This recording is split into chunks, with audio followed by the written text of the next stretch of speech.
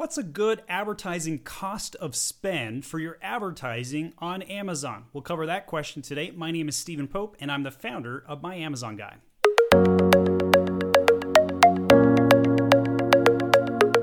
So this question comes up a lot, probably with almost every single client that we work with, where we have a friction, and it's a good, healthy friction between a growth strategy where you're getting extra traffic to the listing, as well as a profitability and margin question. So these two things are competing priorities because the more you spend on getting traffic, the higher your revenue is going to be. But at the same time, your cost of doing business goes up. So sometimes we have to have this internal debate on how much should I spend on ads versus how much should I try and profit on an item. This chart here comes from Sellics, which is an automated PPC tool. We actually prefer doing most of our advertising changes manually, but we have tested Sellics, and it's a very fine tool. Generally speaking, my litmus test on whether you should use a tool is, can it generate 4x returns? We don't believe any automated PPC tool can do 4x returns as compared to my team's manual efforts. So that's why we don't use any automated tools. With that said, on the screen here, and great information, great content from Sellics, this helps determine your net profit on an item. So you got your FBA fees, Amazon fees. Amazon does come out to be about a 33% partner on average for most businesses. Then you got your cost of goods or your unit cost. Honestly, I don't think that shipping cost is accurate. I think that one's suspect. I would say that your unit cost and all of your Amazon fees should add up to be about around 63%.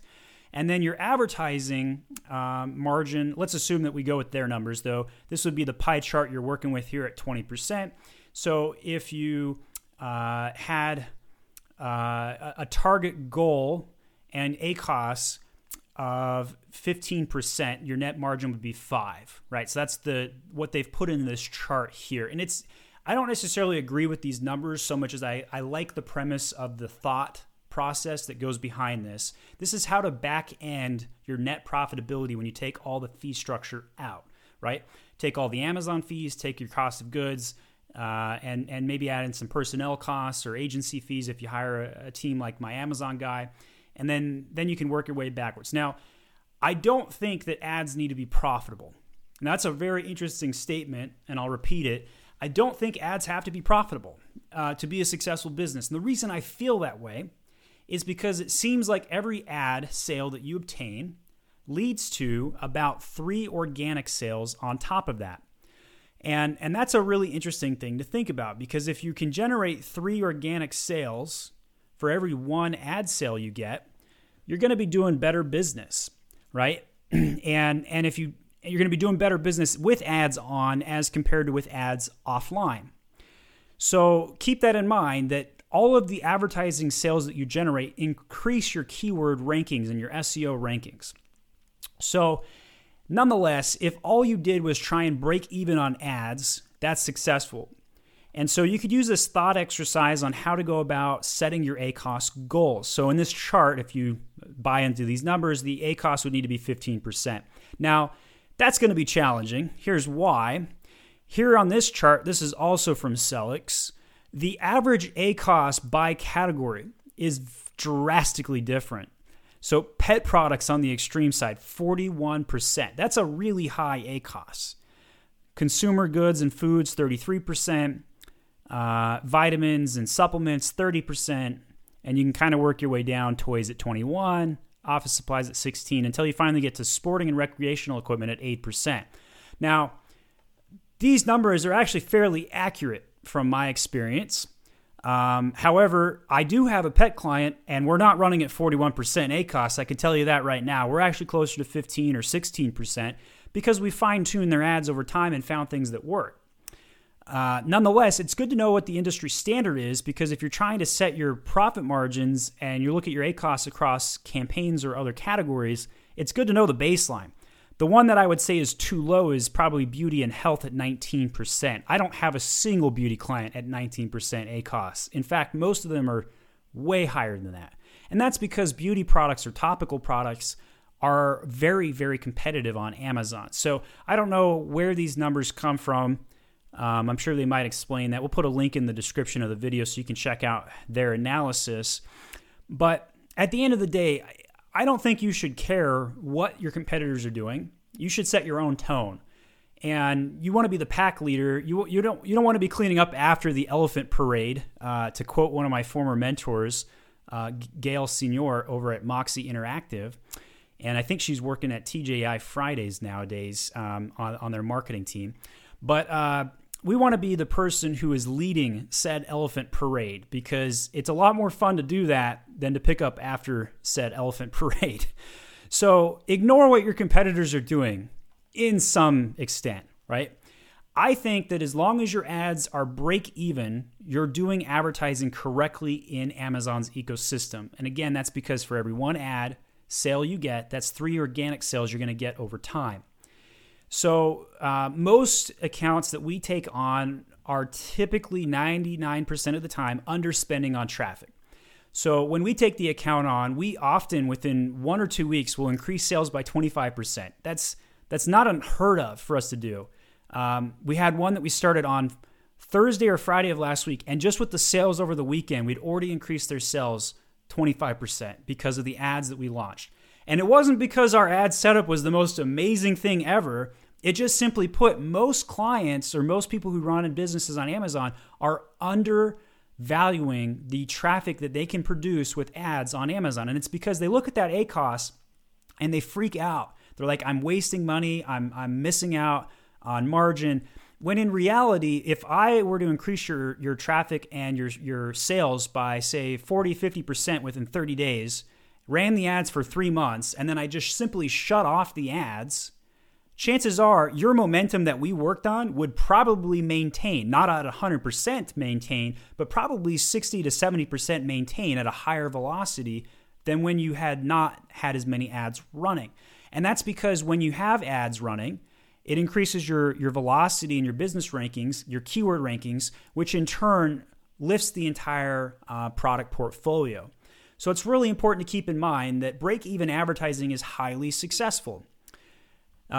So if you're going to be choosing whether to spend more or less on advertising, chances are the correct answer is spend more.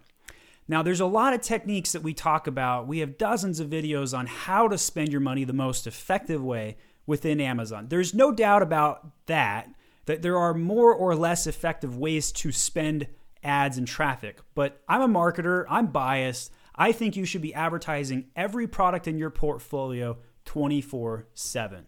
Seasonality be damned. Doesn't matter. Advertise every product always.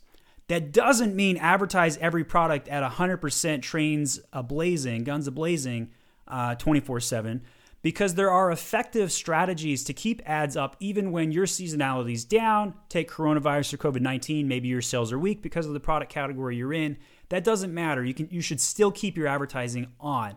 But you could be more selective about what you do for that advertising during those time periods. But it's still possible to be profitable while advertising under any circumstance. Now, that doesn't mean every keyword in your portfolio is going to be profitable, and it doesn't mean you should try and advertise on every single product in your portfolio at the same rate. Your best sellers are always going to be your best sellers, and you should always put your best amount of money behind those best sellers in accordance. But your weaker items will never become your best sellers if you don't pay attention to them. If you don't advertise on your weakest sellers, they're never going to become your middle tier items, right? So we have a client who sells really expensive items right around the $400 to $500 range. And they've been running out of stock because it's in real high demand right now. And they have an item in their portfolio, though, that's only had 2 or 3 unit sales in the past 90 days. An item that has kind of been to the back of the mind, semi-forgotten. So we started running these stockout issues, and we were debating, should we turn off ads? Should we slow down ads? Because we don't want to stock out. Stocking out is generally a bad thing on Amazon. Well, after we kind of run through this thought exercise, we realized, we could just move money from our best-selling product that's going to stock out over to additional development areas. And so we did. And we made sure we optimized the listing, updated a couple photos, yada, yada. Long story short, we sold more units in the past weekend than we did in the last 90 days from advertising efforts. So it's very much important to advertise all products all the time and do so at a break-even status. And as long as you're break-even on PPC, you're going to be profitable because of the organic traction. So tell me what you think. What's your opinion on this subject? I'm sure others are going to weigh in and disagree, or they may agree and double down. Add your thoughts to the comment section. Let's see what everybody else has to say. And if you need any advertising support from a consultant such as us at My Amazon Guy, go over to myamazonguy.com and you can request some information about how we do advertising. Every member of my team at My Amazon Guy has an Amazon advertising sponsored ads accreditation. So you're working with best-in-class advertising members who are going to come in and customize things. We also have on our website a bunch of unique advertising techniques. And so we share a lot of our trade secrets. Be sure to check out our YouTube channel and subscribe. We do video demonstrations on all of the advertising techniques. And if there's anything within Amazon ecosystem that you don't understand, that you can't find another video on the internet about, leave a comment and ask for it. We'll shoot a video on it. We're one of the very few resources online that answers every question about how to sell within Amazon's Seller Central platform. So hope you enjoyed it. Like the video, leave a comment, and subscribe. We appreciate your support. This is My Amazon Guy.